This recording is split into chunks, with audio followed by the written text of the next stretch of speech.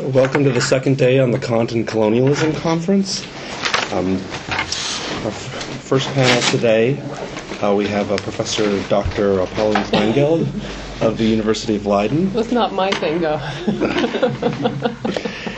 And she, for those of you who don't know, and apparently there are some, she had an edited volume by the Yale University Press that published a bunch of Kant's writings that are very much worth looking at towards perpetual peace and other writings on politics, peace, and history. I thought I'd get a little plug-in for that. Thank you very much. And her paper will be on Kant, on race and economic globalization, on just trade and free trade.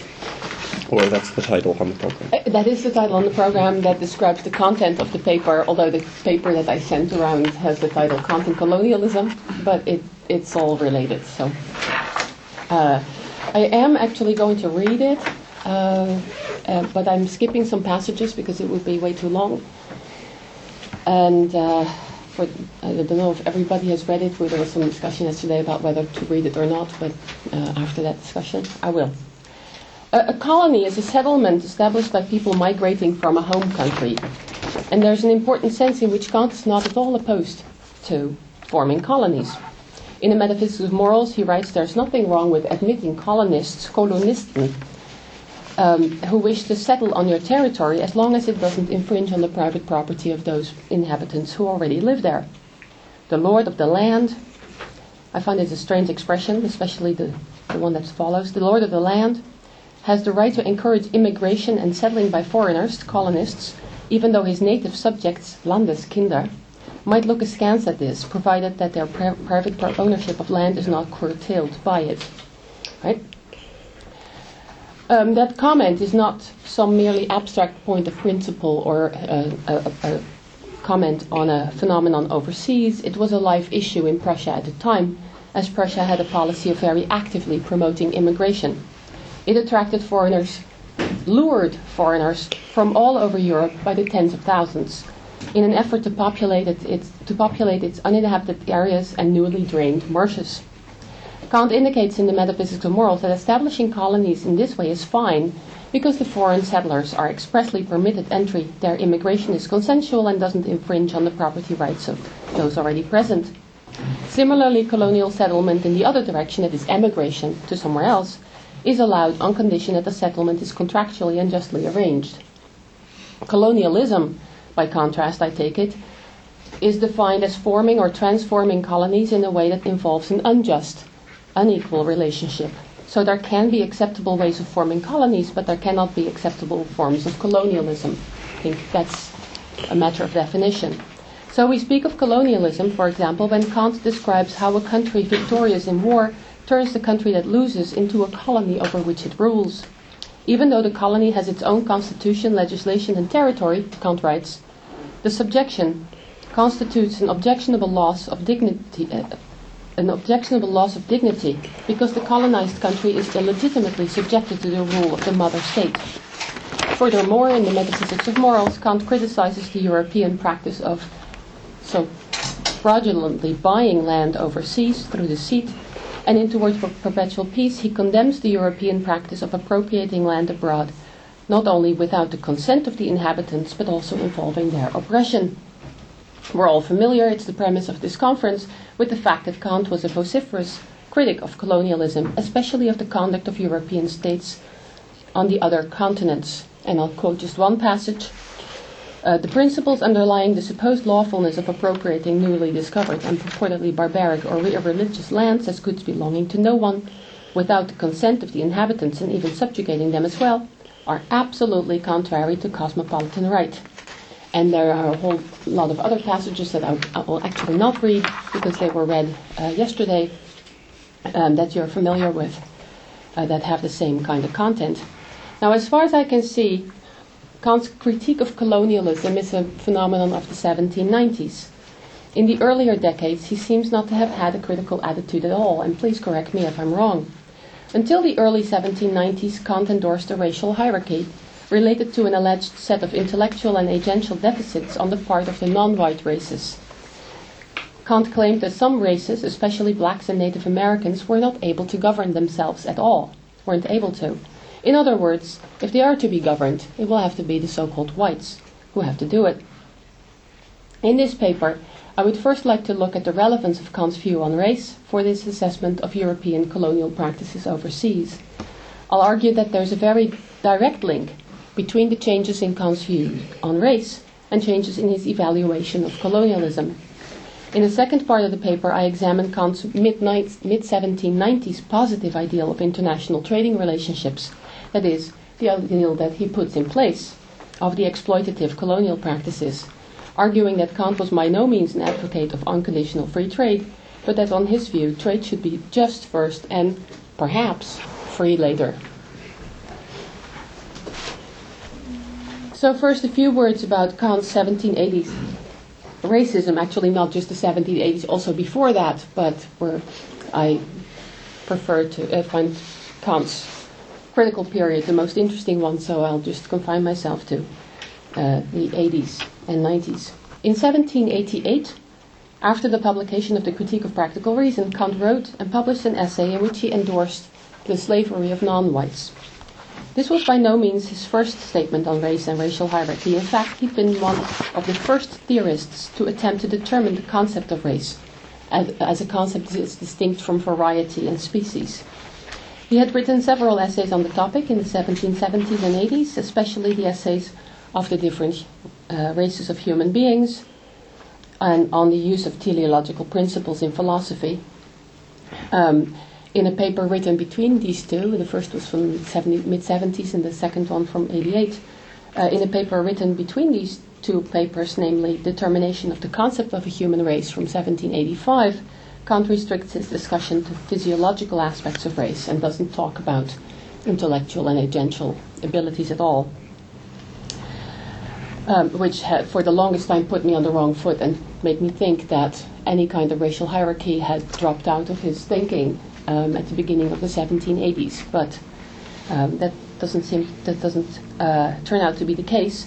There are many 1780s notes, in addition to the papers I just mentioned, by Kant, and lecture notes from his students, for example from his anthropology lectures and lectures on physical geography, that provide us with additional materials on his views on race during that period. Now, in these texts, Kant connected the physiological account of race, an account in terms of the development of different bodily traits, with an account in terms of the race's intellectual capacities and capacities for agency, or rather, as far as the non-whites go, the lack thereof. He wrote that whites are the only non-deficient race, and listed the various deficits of the other so-called races in hierarchical order. In anthropology lectures from probably 1781 to 2, Kant asserts that Native Americans are the lowest of the four races, as they are completely inert, impassive, and incapable of being educated at all. He places the so-called Negroes above them, as they're capable of being trained, abrichten is the term there, to be slaves, but incapable of any other form of education. Kant's acceptance of non-white slavery is also apparent in passages such as the following, I quote, "Americans and Negroes cannot govern themselves, thus they serve only as slaves." Also from sketches for anthropology lectures from the 80s. The so-called Hindus are superior to the Negroes because they can be educated, but they can be educated only in the arts, not the sciences, and other endeavors that require abstract concepts, and the white race is superior and the only one that's non-deficient. As Kant says, the race of white contains all incentives and talents. Now I'll skip the passage in which I write about the critique that Kant received from others for those views, and the discussion of Kant's reply to that critique, where he reiterates the endorsement of an anti-abolitionist argument. Now I believe that Kant's 1780s racism is quite relevant to his position on colonialism. In the 1784 essay, Idea for Universal History, in a comment between parentheses, another thing I read over for the longest time, he claims that Europe, quote, will probably eventually legislate for all others, that is, all other parts of the world, end quote. Now, given that Kant sketches in the idea. An idea of progress according to which history is moving toward an ideal end state, the fact that he mentions European legislation for the rest of the world as a probable end result of history is actually quite significant, I think.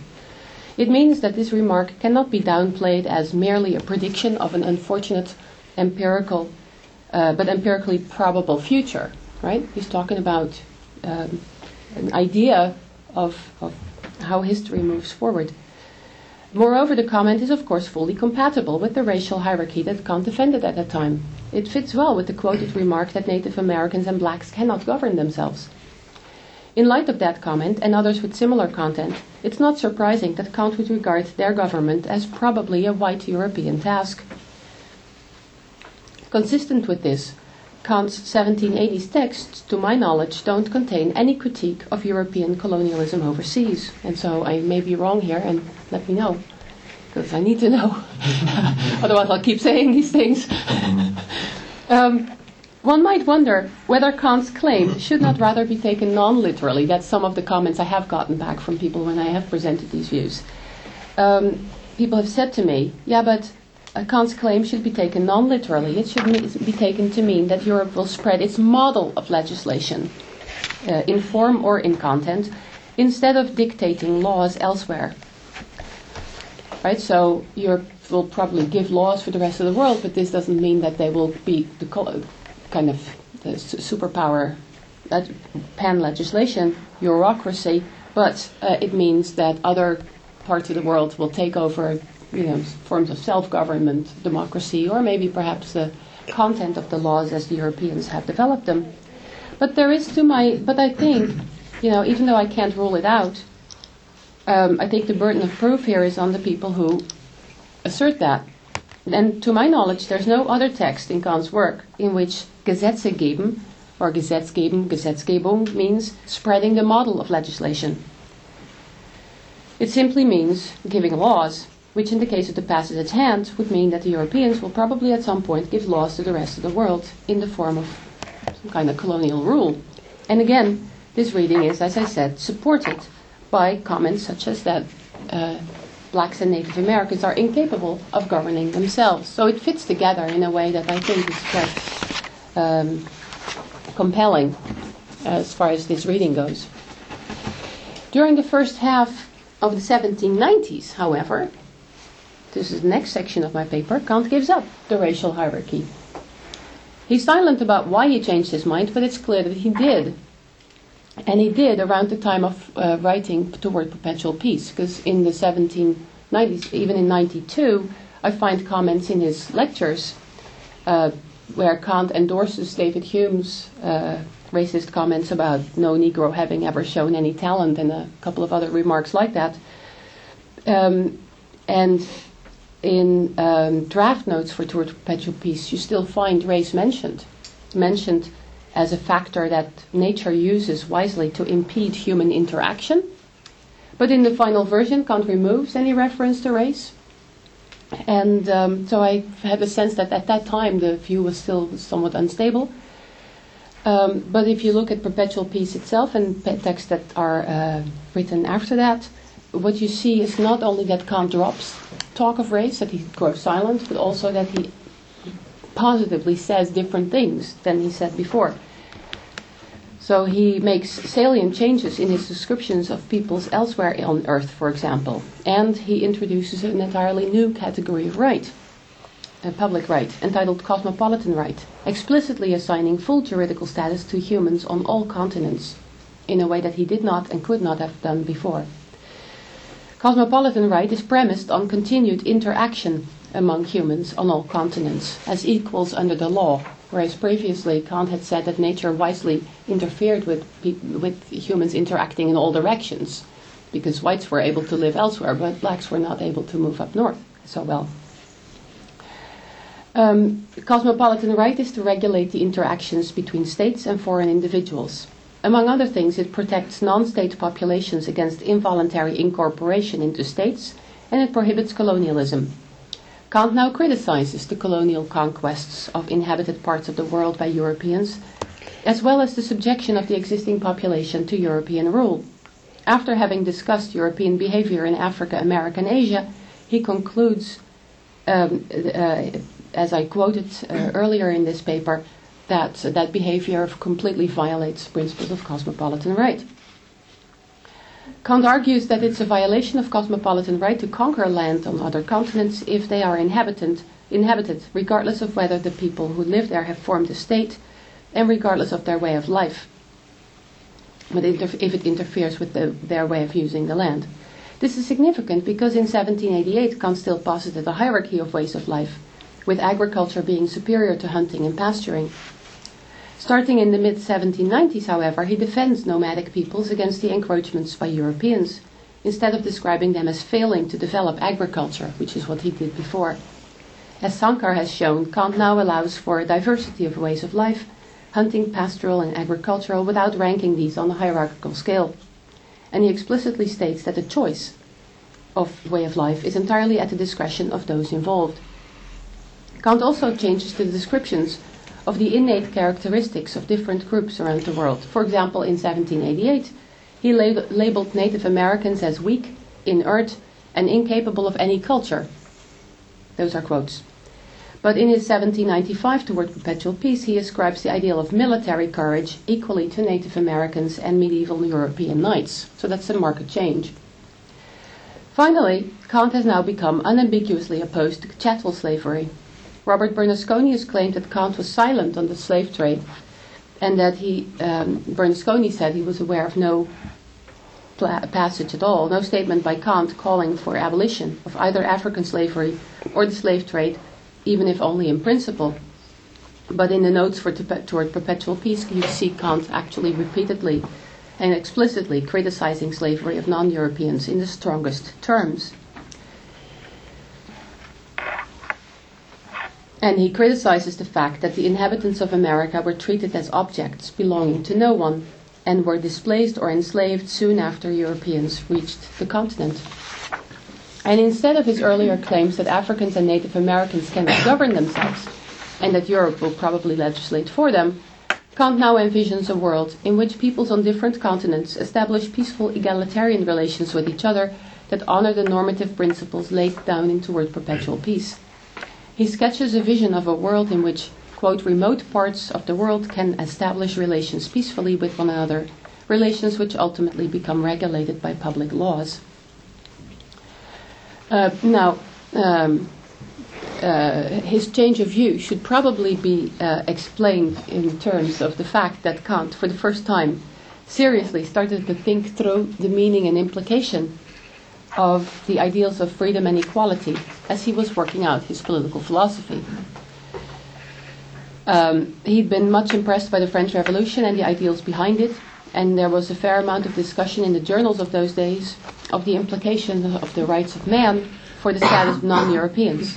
Perhaps the political events and the intellectual debates surrounding them, including, for one thing, the 1794 French abolition of slavery in the wake of the revolt of Saint-Domingue, Haiti now, prompted him to rethink his earlier conception of the characteristics of races. He must have finally come to recognize the emancipatory power implicit in his own account of the principle of morality, which prohibits reducing other human beings to mere means, mere instruments in the hands of another. Perhaps also there was a delayed effect of the severe criticisms that other authors, such as Georg Forster or Herder or Metzger, had directed against Kant's 1780s race theory. I would like now to turn to the question of what then Kant's positive ideal of the interaction among peoples would look like in relation to trade in the mid-1790s. Cosmopolitan right covers a lot more than just trading relationships, but I'm particularly interested in the issue of trade because of the contrast with his account of trade and colonial relationships that he still endorsed in the previous decade, and because Kant's claim that the spirit of trade promotes the realization of cosmopolitan right. And so the issue of trade seems more closely connected to the theme of this conference than a host of other questions one could ask. Kant's views on international trade have attracted very little attention. This is remarkable, even though we'll have another paper today about it. This is remarkable, especially given how well known Kant's claim is that the spirit of trade promotes peace. In the mid-1790s, Kant defends the ideal of a global economic market, and he believes the world is, as a matter of fact, moving in that direction. But whether he defended free trade, that is, whether this global economic market should be a so-called free market, is a question that's hardly discussed in the secondary literature. I'll argue that if one puts Kant's remarks on the spirit of trade together with his 1790s views on economic justice and the aim of the state, that it becomes clear that Kant is neither a mercantilist or a cameralist, the German variety of that, nor an unconditional defender of free trade, nor some odd mix of that, but that he defends an alternative position of his own. Now, Kant's claim that trade has positive effects for world peace by itself doesn't tell us anything yet about his attitude towards so-called free trade. In the literature, Kant's claim is often read as entailing a defense of free trade, but the claim itself is compatible with a range of positions on the matter. And other statements in toward perpetual peace in the metaphysics of morals don't speak explicitly to the desirability of free trade at all, even though the terminology of Handelsfreiheit was already in use at the time. And there were people defending this in Germany, in the Berlinische Monatsschrift and so on. So Kant, the terminology was there. In fact, as I read Kant's text, and I shall explain in more detail, Kant does not advocate free trade as an ideal in its own right anywhere in his published writings. What's more, there are passages in which he clearly defends protectionist measures and taxes on trade. Now, in distancing Kant from free trade advocates, my reading runs counter to that of Samuel Fleischacker, who is one of the very few authors who have discussed Kant's position on international free trade at all. And Fleischacker has provided the most extensive defense of the view that Kant adopted, and in Fleischacker's words, adopted the free trade doctrine, called for the deregulation of commerce, and, says Fleischacker, Kant seems to have seen the free market as having an intrinsic ethical value, quite apart from the distribution of wealth to which it might lead, end quote. That's Fleischacker's view. The role of the state, on Fleischacker's interpretation of Kant, should be the most minimal one, probably restricted to the protection of private property. Now, against such an interpretation, I shall here defend the view that Kant decidedly did not, see the free market as an intrinsic moral ideal that would trump questions about the resulting distribution of wealth. Instead, Kant held that the justice of trading relationships is of more fundamental importance than the freedom of trade, and that protectionism and material redistribution are permissible or even required as a matter of right under certain circumstances. I also hope to show that these arguments can be extended to the international level in such a way that they not only rule out colonialism, but also support the duty of international assistance as a matter of right. It gets to be a bit speculative, but you'll see why I think this. Now, Fleischacker mentions only two passages that, in his view, provide the evidence that Kant saw the free market as having an intrinsic ethical value, quite apart from the distribution of wealth to which it might lead. Both passages, in my view, can and should be read differently. So let me just go through this because I can do it pretty quickly, and then you have all the evidence that Fleischacker has in hand to make his thesis, and then I clear the way for my alternative. The first passage is Kant's statement in the Idea for Universal History that, quote, civil freedom can no longer easily be infringed without disadvantage to all trades and industries, and especially to commerce, end quote. Kant here claims that infringing on civil liberties, such as the freedom of religion, this is in the context of the passage, has deleterious effects on the economy, and Fleischacker reads this as a defense of free trade. But in my view, saying that the freedom of religion and other civil liberties are conducive to trade is not the same as advocating free trade. In fact, a political system that combines the freedom of religion with taxes on trade is perfectly conceivable, and many of us live in such societies. What the relevance of liberty is for the economy is explained in a second passage, which is also one of the two key witness passages that Fleischacker mentions. And the second passage, which he sees as support for his thesis, is Kant's remark in the conjectural beginning of human history that, quote, without freedom, no industry takes place. Kant here argues that if a state wants to be powerful, it has to be wealthy, and that liberty has a good effect on a state's wealth, because people become more industrious if they feel free, and that the desire for wealth and power on the part of the states hence tends to moderate despotic oppression. But there's no indication in my mind, there's no indication in this passage, that this feeling of freedom on the part of the people is in any way connected to free trade. Therefore, neither of the two passages that Fleischacker uses to support his interpretation really shows that Kant defended free trade at all. There's no even mention of free trade. The freedom mentioned is a different kind of freedom. It's freedom of religion or feeling free, but something else. And instead, there is, in fact, direct and unambiguous evidence that Kant defended import restrictions and taxes on trade, at least under certain circumstances. In On the Common Saying from 93, Kant writes, quote, "Measures that might be required for the existence of a commonwealth include certain restrictions on imports, so that the means of livelihood may be supported for the benefit of the subjects themselves and not as an advantage to foreigners or an encouragement for the industry of others. For without prosperity of the people, the state wouldn't have enough strength to resist foreign enemies or to maintain itself as a commonwealth." End quote. Fleischacker notes the passage, but doesn't attribute much significance to it, merely claiming that it suggests that Kant, quote, "either didn't read, didn't understand, or had forgotten much of the wealth of nations." And I would say he did read it, or at least knew of some of the content of it, because we know that because he refers to it. But I think Kant would disagree with Smith, which is a fourth option not discussed by Fleischacker.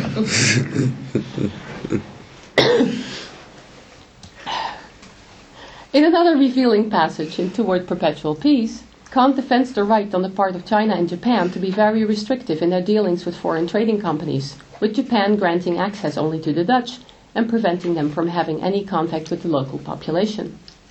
Kant motivates his endorsement of their policy in terms of the right of the Chinese and Japanese to avoid the litany of evils that would otherwise be caused by European trading companies.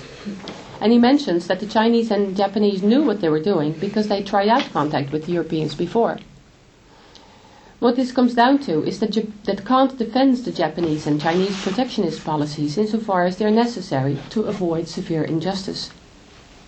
Importantly, a defense of import restrictions for the sake of avoiding a litany of evils or for maintaining the existence of the Commonwealth is not the same as an unqualified defense of protectionism in general. There's no reason to interpret the passages in On the Common Saying and Toward Perpetual Peace as allowing all forms of protectionism for all kinds of reasons. Moreover, the principles of Kant's cosmopolitan international political theory limit permissible protectionism by prohibiting measures that would harm others.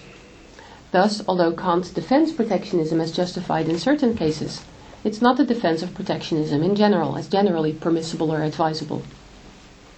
But in any event, it's clear from these texts, I think, that free trade is not an unconditional and intrinsic ideal, in Fleischacker's words, for Kant. Both in On the Common Saying and in Toward Perpetual Peace, Kant defends import restrictions in terms of the requirement to maintain the civil condition and to prevent severe injustice. He regards justice and political autonomy of peoples as states as more important than the freedom of international trade. Now, the same point can also be made on the basis of Kant's defense of state-funded poverty relief in combination with his ideal of a Völkerstaat. So here we get to the more speculative part. In the domestic situation, Kant claims that the state should provide support to those who are unable to support themselves, and that the state has the right to impose taxes on its citizens for that purpose. And in his discussions of cosmopolitan right, Kant argues that states and human individuals should be regarded as members of a universal state of human beings, eines allgemeinen Menschenstaats. Now, if relations among states are similar to relations within the domestic society in the relevant respects, then it would seem that a similar duty of poverty relief would hold between the member states in an international federation, at an international federative level. So what I want to do is look at the domestic situation, see what the argument for poverty relief is, and then saying that insofar as Kant posits a similar situation as an ideal at the international level, the same argument would seem to hold there.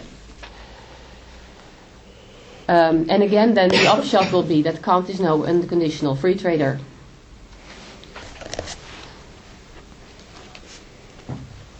So a few words about poverty relief in the state.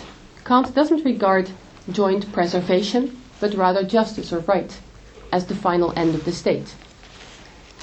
But that doesn't mean that he doesn't think that the state has a duty to support those whose lives are endangered by the vicissitudes of the market. He regards justice or right as the aim of the state, but he regards the support of those who are unable to provide in their own livelihood as one of the tasks of the state that's associated with that aim. Kant's reasoning is roughly as follows. And it's a contested passage, and the interpretation is difficult, but let me give you my reading. Kant's reasoning is roughly as follows. When citizens to be establish a republic for the sake of justice, they also aim at its permanence, because permanence is not a merely temporary concern. But if they aim at the permanence of the republic, they aim at the permanence of its constituent members, because a republic cannot be conceived as divorced from the citizens that form it. A republic is the people united politically into a state. So maintaining the republic just means maintaining its citizens, insofar as this is possible, of course, and Kant adds that little clause. Therefore, the republic ought to relieve the poverty of those who are not able to meet their basic needs. I will not go into the precise construction of Kant's defense of taxation that he adds in order to make this happen, but only mention that he specifically mentions both taxes on property and taxes on trade as options for providing the means for the poverty relief. And in defending property taxes for the sake of poverty relief, and especially in defending taxes on trade, Kant's position is clearly far removed from that of the free trade libertarians. And I think that we can extend Kant's argument to the international level, and so let me now turn to the question of whether there's a possible analogous construction in Kant's international political theory that tells us something about how states should treat each other. Kant argues that states don't have a right to coerce each other into an international federation, and that international right cannot mandate more than a loose and voluntary league of states. Right? We all know that. Although Kant also says that reason requires a stronger kind of international federation, one with common laws and law enforcement. But as a matter of international right, nothing more than a loose and voluntary league. The aim of this loose league is to halt international warfare. Because this league doesn't have enforceable common laws, it cannot possibly institutionalize poverty relief and taxation schemes as matters of right. Moreover, the specific justification of poverty relief that Kant articulates in the case of a republic isn't even applicable in a parallel manner for a loose league of states, because it's tied to the specific features of the relations between citizens in a republican state. Right? The argument was based on what a republic is, and a loose league is not a republic. So there's no analogy there. And so as long as there is just a mere league of states, I don't think Kant can craft that kind of argument for poverty relief at the international level. Kant also defends the ideal of a world republic or Völkerstaat, a state of states, however, which I believe is the ideal of a republican international federation with common laws and the coercive powers to enforce them.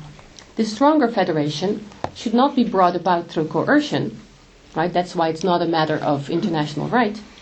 States themselves ought to work towards it and join such a federation of their own accord, as I've argued at length in a different paper. In Toward Perpetual Peace, Kant wrote that states should ultimately establish a stronger federation, a union with other states, quote, for the purpose of a lawful settlement of their conflicts. I have a few more quotes in that direction. In the Metaphysics of Morals, Kant wrote that before states form a federation, all international right is merely provisional, and that a true perpetual peace is possible, quote, only in a universal union of states, Staatenverein, analogous to that by which a people becomes a state. A body which Kant here also calls a state of peoples, Volkerstaat. He writes that this ideal will never be realized completely, but that we should nevertheless work towards it, because it can be and should be approximated. And this was a quote given yesterday at full length. Now, if the relations between member states in this ideal federative world republic are indeed similar to relations between citizens in a republic, as Kant suggests in these passages, then the argument for the relief of involuntary poverty at the international level could be phrased in terms parallel to those that apply to the domestic case. When republics establish a republic of republics for the sake of justice, they aim at its permanence, because justice is not a merely temporary concern. But when they aim at the permanence of a republic of republics, they also aim at the permanence of its constituent members, because a world republic cannot be conceived as divorced from the members' republics that constitute it. So maintaining the republic of republics would then mean maintaining the constituent republics. Therefore, the International Federation ought, insofar as this is possible, to relieve the poverty of those member states which are not able to maintain themselves. That's the argument, as I think it can be developed for the ideal state, right, of the that Kant describes. And that would then give you some rather minimal but still view of what the relationship between states would involve. And now in the final section I want to say a few things about to what extent free trade would be endorsed on Kant's view, and so to what extent a liberalization of trade would be advisable or permissible on Kant's view. Kant's emphasis on justice and the associated taxes and redistributive schemes does not imply that he would have to be opposed to every form of liberalization of international trade. His position allows him to favor a liberalization of trade under conditions of justice. Or better, his position allows him to allow the citizens of a republic or the member states of an international federation to favor a limited liberalization of trade. Because this is a political decision. It's a political decision to what extent peoples want to liberalize their trade. Kant could consistently hold that if states are just, and if their citizens wish to liberalize international trade, it would be entirely within their right to do so, provided, and this is a limitation, provided they don't do away with the background conditions of justice, such as poverty relief for citizens who lose their jobs through no fault of their own and who are unable to support themselves. And it might be sensible for citizens to choose to liberalize trade if this has significant advantages and if it can be institutionalized in a just manner. Kant's texts certainly don't suggest a position such as the one developed by Fichte in his 1800 book, The Closed Commercial State.